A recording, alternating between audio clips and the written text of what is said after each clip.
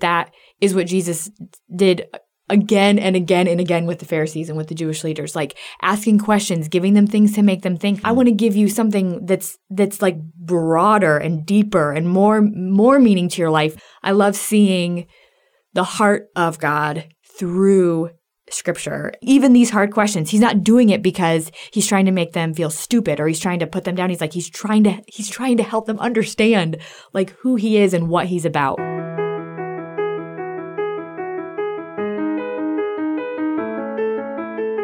You are listening to If That Makes Sense. It's Family Life's podcast about what life is like following Jesus. And my name's Tim. I'm in Family Life's radio department. And my name is Lydia, and I work in the front office. My name is Jim, and I work in the performing arts. We're finally in the next chapter of John, and I feel like even though we're in another chapter, we're looking at more of the same kind of stuff. Mm-hmm. And whether you've heard another episode of this podcast before or this is just jumping in, they all kind of stand on their own, and we just try to look at what we're seeing in God's Word and talk about what we're seeing. And I feel like we're seeing another similar scenario. Mm-hmm. Yeah. Jesus is, I'm not going to say he's causing trouble, but because that would sound wrong. But people aren't happy with him, and he's not happy with people, quite frankly. And so we're going to get into some of the wacky things that happen in the beginning of chapter 7. So we're looking today at chapter 7 of the book of John, verses 1 through 24. Lydia, do you want to start us off? Yeah, I would love to. After this, Jesus went around in Galilee. He did not want to go into Judea because the Jewish leaders there were looking for a way to kill him. But when the Jewish festival of tabernacles was near, Jesus' brothers said to him, "Leave Galilee and go to Judea, so that your disciples there may see the works you do. No one who wants to become a public figure acts in secret. Since you are doing these things, show yourself to the world." For even his own brothers did not believe in him.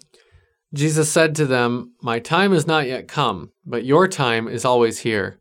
The world cannot hate you, but it hates me because I testify about it that its works are evil. You go up to the feast. I am not going up to this feast, for my time has not yet fully come." After saying this, he remained in Galilee. But after his brothers had gone up to the feast, then he also went up, not publicly, but in private. The Jews were looking for him at the feast and saying, "Where is he?" And there was much muttering about him among the people, while some said, "He is a good man," and others said, "No, he is leading the people astray." Yet for fear of the Jews, no one spoke openly of him. When the feast was half over, Jesus went up to the temple courts and began to teach. Then the Jewish leaders were astonished and said, "How does this man know so much when he has never had formal instruction?"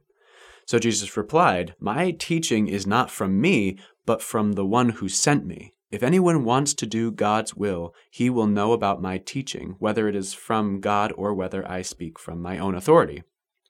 The person who speaks on his own authority desires to receive honor for himself.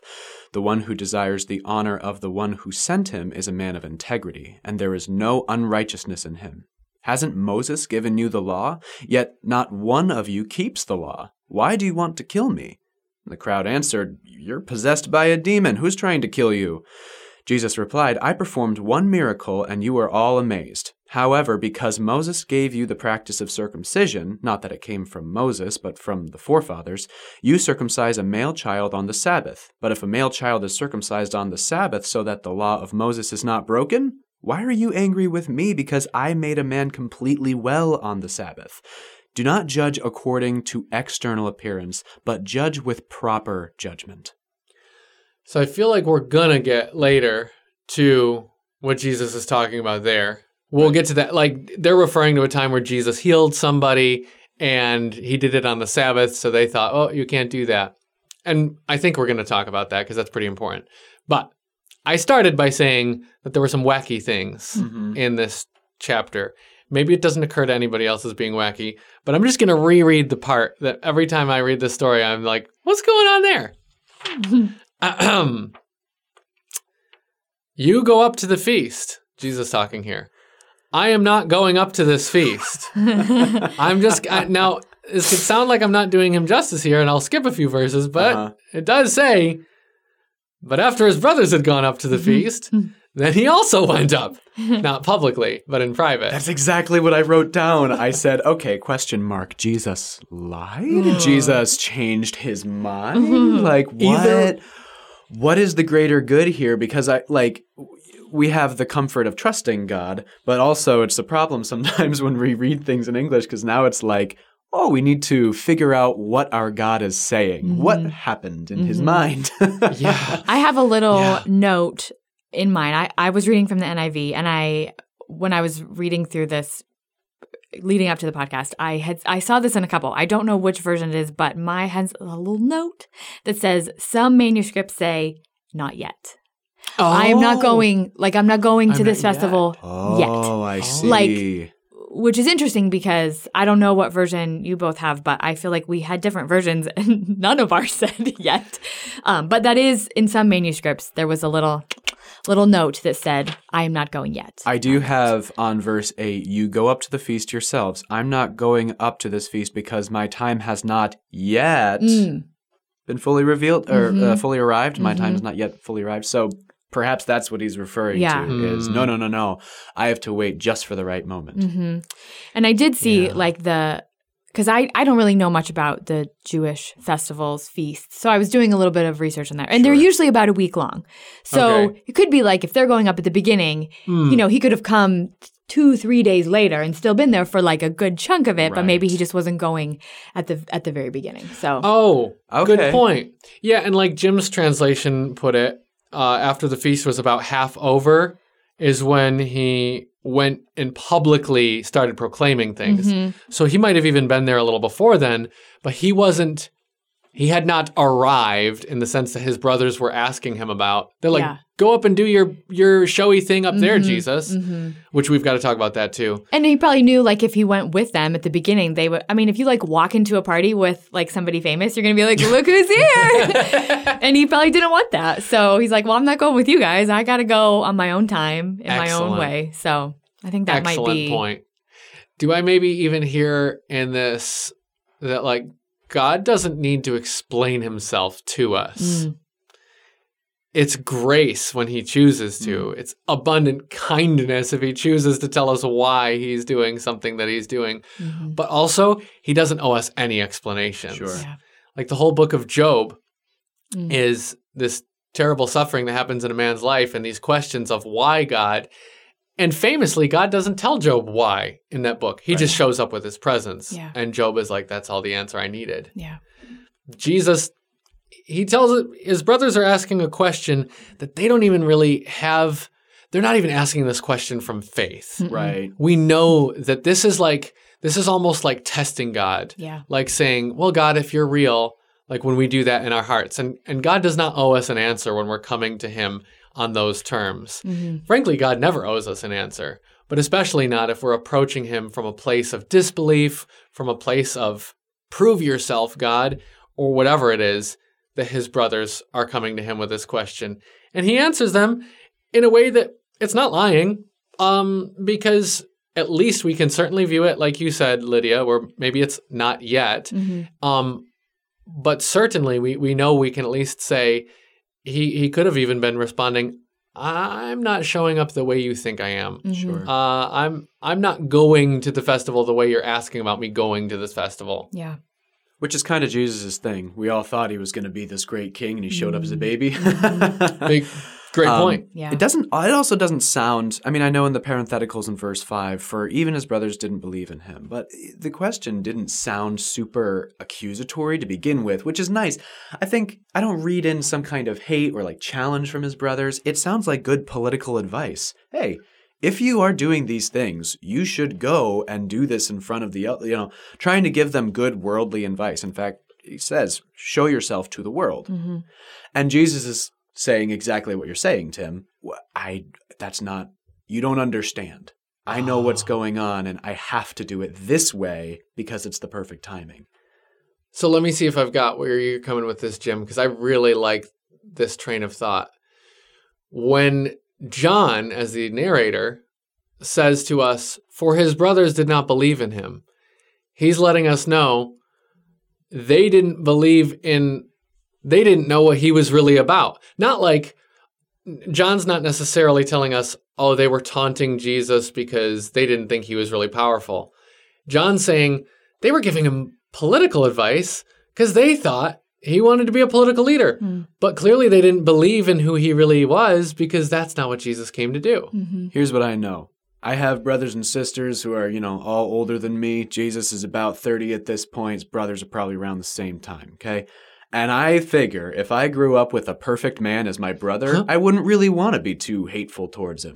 And I figure Jesus' parents did pretty well as well, Mary and Joseph, Yeah. I can't imagine these brothers taunting Jesus in this moment. It just doesn't make any sense. That's interesting. And Jesus doesn't lash out righteously. He just says, no, this is what I got to do. John, as the author, telling us that that this response was not one of belief in who Jesus really is just so on point for the book of John, because all this book is Jesus is people either getting or not getting who Jesus is.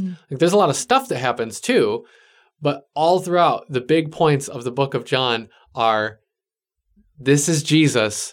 Do you accept him on his terms? This is what he's like. Do you receive it? This is God in the flesh. Can we accept it?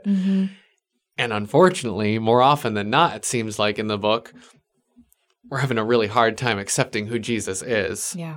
And I think I know that this is talked about many times in Scripture. You read that verse, his own brothers did not believe in him. And that feels, kind of like, well, get it together, brothers. Like, but if that's your brother, I think that would take an immense amount of faith. Like, Right. You watched him grow up from a little kid. He did not just plop into your life at 30 as this perfect person. And I think the same with the people in that whole community who knew, oh, that's Jesus. He's the carpenter's son. Like, it would take an extra amount of faith. I think it's easy to judge those people and be like, what?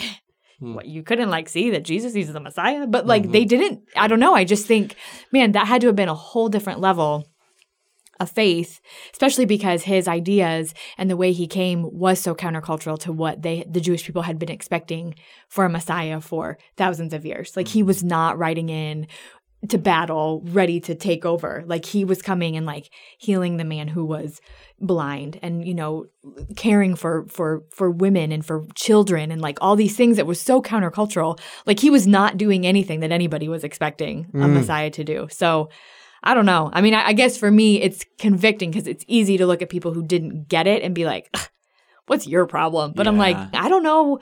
I wonder what my heart would have been like in those situations. So anyway, it's just convicting, I guess. Yes. It's easy to judge other people when you're like, oh, I don't know if I would have been much better. I hope I would have, but I don't know. Yeah. I wonder how Mary was in all this, because she knew. Yeah. Mary, did you know? Yes, she knew. Yeah, right. We know this now. I've read the Bible. Right. And I would assume that she probably told Jesus' brothers, and sister, or sisters, I'm not sure. So this is the Messiah. This is your brother. Yeah. But here's the story of how this all came to be. And that kind of, they knew the story. But even with all of that, how difficult would it be to be his brother and be like, okay, Jesus, come here just for a second. I know that, you're a big, I understand. I understand you're important. But really, I don't think that this is a good move for your campaign right now. Right. I think you need to go to the Jewish leaders and just make sure that they know who you are. That's just what I would do. Yeah. Just that's basically what they say. No one who wants to become a public figure. Right. So they're kind of like, you're trying to get to accomplish this thing, Jesus. Why are you acting in secret? Go be, you're trying to be a public figure. We're going to help you. We're going to give you tips. They think they know what he's about. If you're running for Messiah, this you're running. Let us help you for this session. Then maybe you should. Yeah. Anyway. You know what's crazy about all of that? That asking ourselves, would we have seen him? Would we have understood? Would we have judged? I think it's way too easy to think that a perfect person would be pleasant. Because Jesus isn't pleasant a lot of the times. He's really he says difficult things. Yeah. Wow. He is not always nice. He has always grace, always compassion, always kindness, but that doesn't always translate to feeling nice. Yeah. Look at the last chapter. At any point, it's back and forth. Like, there's a lot of hard things that happen between some of his people who were his followers left because they're like, the stuff you're saying is too hard to even swallow, Jesus. And his followers left him. A perfect person wouldn't be pleasant to be around.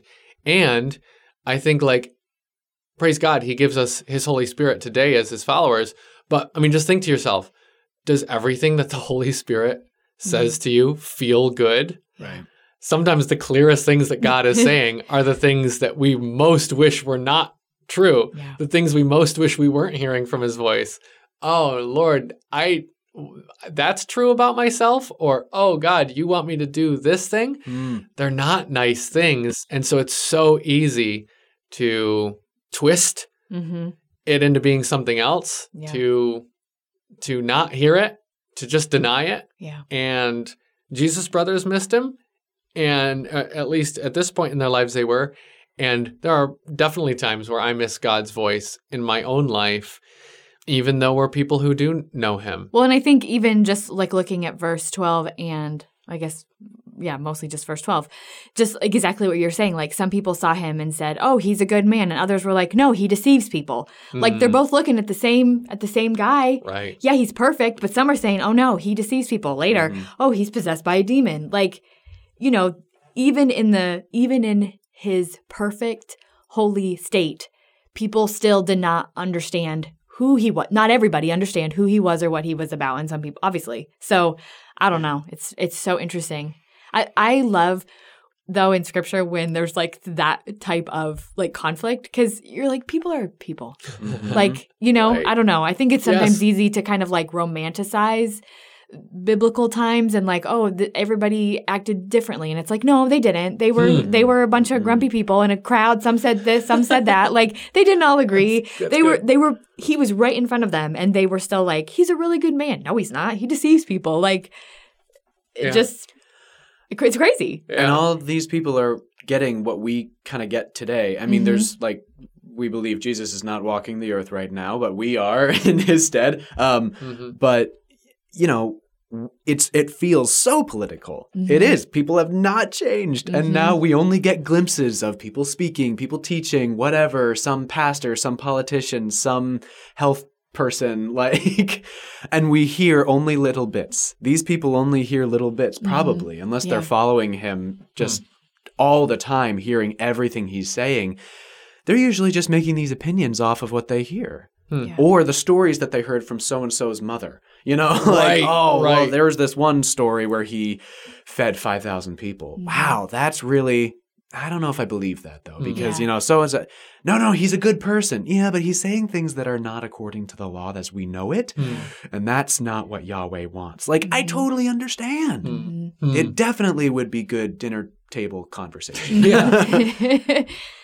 And people would have been like, what do you think? What do you think about Jesus? Like that would have been a conversation. Apparently that was just among the chatter, but it wasn't happening out. And that's another thing about this being like, wow, that's just like today. Like you were just mentioning, Lydia, because they're saying these things, they're muttering amongst themselves. Oh, muttering. Can we just talk about the word muttering? Oh, we can talk about muttering.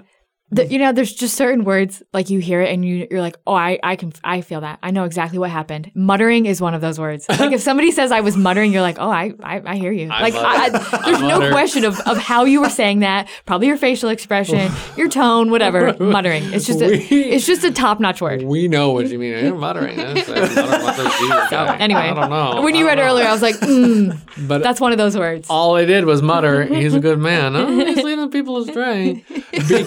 But why were they doing that? Here's the part I feel like we can relate to. For fear of the Jews, the Jewish leaders at the time, no one spoke openly of him for fear of that group, the authority group at the time. Consistently, the people that Jesus comes into conflict with are the authorities of the time, the religious authorities of the time. And it's the people who, with power on their side, say, we're speaking for God. And that's a well-meaning group, usually. I mean, if you think you're speaking for God, you genuinely think you're speaking for people's best interest because you're like, this is God, not me. So here it is. Now, that's a real big problem when you're talking to God in the flesh and you're saying, I speak for God here. And Jesus is over there and, could say if he wanted to, well, I actually am him here. So what do you think of that? And he kind of does, and it doesn't go well. Jesus confronts them with, they try to throw the law at him because there's an episode earlier in this book of John where Jesus heals on the Sabbath. According to the way they understand God's law, the part of the law that they have interpreted in their way and elevated in their own way and probably used in their own way for their own, I'm guessing for their own power, well-intentioned, but they've used this to say, this is what God demands. We don't believe you can heal somebody on the Sabbath. And Jesus, brilliantly, as he does, uses their own scriptures against them and says, well, look, you're allowed to do this other part of the law on the Sabbath. You can circumcise a baby on the Sabbath, but you're saying that I healing somebody on the Sabbath broke the law? Well, what's the real spirit of the law here? And I think the whole spirit of the law thing is what he gets at by saying, do not judge by appearances, but judge with right judgment. In verse 24, that kind of sums up a lot of what Jesus' difficulty with the prevailing religious group of the time was. Yeah. I read it as, do not judge legalistically, judge wisely with the heart of God. Like, that's good. We hear over and over, especially in this book, God sees the heart. God judges the heart. God rewards the heart. When Jesus is teaching, if you look at a woman and you lust, that's adultery. If you look at somebody and say a hateful word, that's murder. It's because what's in your heart matters to God. I might even say more than even, or at least before what you do. Before what you do, your heart matters more. And that's why so much of the Christian walk is so heart-focused. When you pray, when you read your word, when you meditate on it, when you just sit in silence before him, it's to change and form your heart to be more like Christ's. So yes, I love that last bit. Just don't judge based on what you read in black and white and what you understand with your earthly mind, but use proper judgment. Judgment that makes sense according to the Spirit. And he doesn't use any of that to say Moses doesn't apply anymore. He doesn't use any of that to say, you guys are just taking the Bible too seriously. Like, just ease up. God doesn't mean these things literally. He doesn't do any of that. He's just saying, you took the heart of the thing and you totally lost it. Yeah. And you're not even following the Sabbath anymore because you want to kill me for doing something that wasn't even against the law to begin with. So this whole thing about God calling us to the heart of obedience, like you said, Jim, it doesn't invalidate like what we actually do. We're still to be obedient outwardly, but like, what does it matter if the heart part isn't right first? And that's consistently what Jesus is trying to get the Pharisees to see. Yeah, I think that whole chunk of what we just read of, and even when he says like, has not Moses given you the law, yet not one of you is like keeps the law? Why are you trying to kill me? Like, because there's a law about not killing people. So it's kind of like, y'all, we're already like, you're already 1 for 1. And now let's talk about, if you're trying to talk all about the Sabbath, like, okay, well, let's talk about, okay, but it's okay to circumcise on the Sabbath. And I'm trying to heal a whole body on the Sabbath. Like, how is one, and I don't know, I guess I see this as Jesus asking those like provocative questions to make them think, not to like shove something at them. Like, hey, this is something that you believe. You believe in the law of Moses. You believe in the importance of the Sabbath. Like, how do we live that out in a way that makes sense? Like, let's use our brains here. Let's not just like be so narrow-minded and whatever that it's like, can't heal on the Sabbath. Yeah. And you get all in a tizzy and you're like, but this man couldn't walk and now he can walk. Yeah, like, sure. what's the heart of the law? What's the heart of why all these laws were even given? Like, I don't know. And I just think that is what Jesus did again and again and again with the Pharisees and with the Jewish leaders, like asking questions, giving them things to make them think, not just coming in and being like, the law, we're getting rid of it, wipe it away. Right. We're like all new. It's like, no. I want to fulfill the law. I want to give you something that's like broader and deeper and more meaning to your life. Not let's take away everything that you've always known. I don't know. I love seeing the heart of God through Scripture, and I think that's just, I don't know. I think there's just something so beautiful about even these hard questions. He's not doing it because he's trying to make them feel stupid or he's trying to put them down. He's like, he's trying to help them understand like who he is and what he's about. Yes. And yes. Gosh, they're hard-headed sometimes, but yeah, aren't we all? Yeah. Right.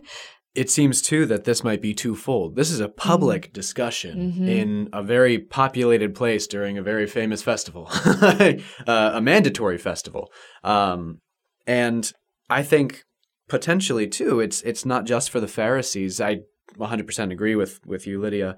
I think it's for the people listening, too. Yeah. Like, you need to hear what they're saying and what I'm saying, and then think and pray for yourself. Sure, because a lot of really people do. were overhearing this. Yeah. And I think that's like one thing for you, the people who are listening to this, and for you, Pharisees, it seems a bit combative, not in a petty way, but in a necessary way, because they were using the law deliberately against Jesus to trap him.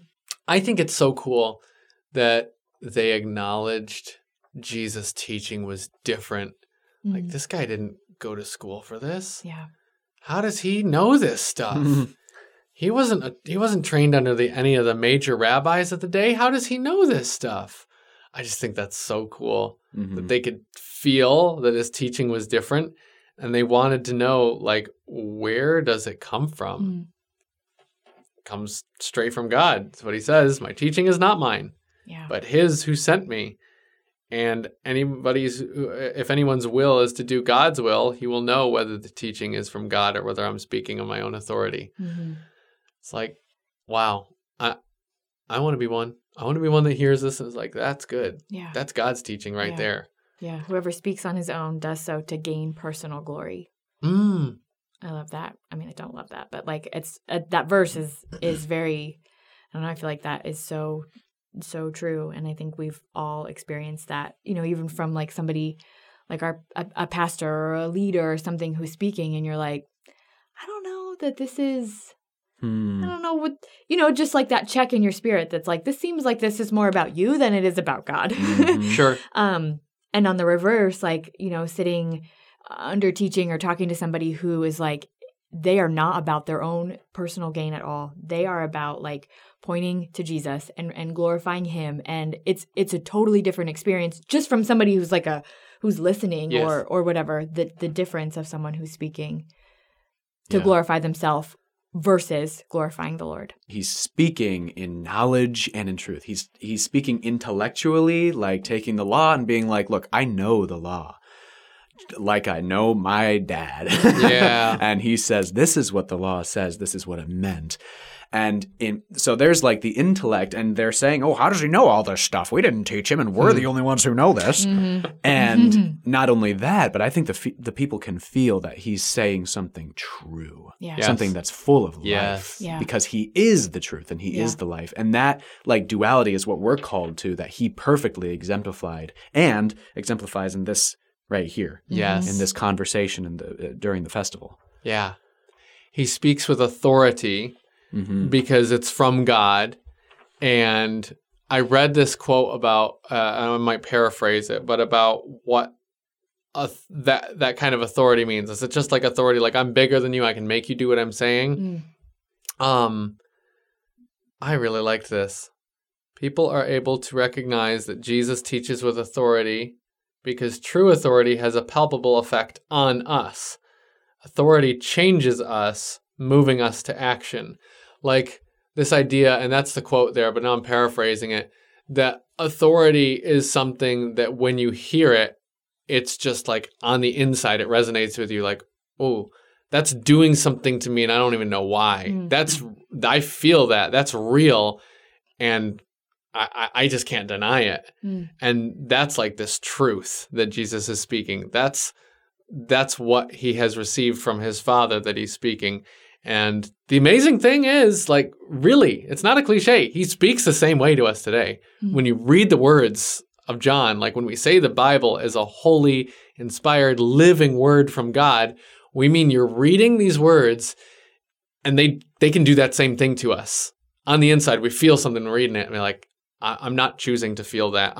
I don't know what this is, but it's true and it matters and it has an effect on me, whether I want it to or not. That's the authority of the Word of God, and it's working. So listen to it. Let it.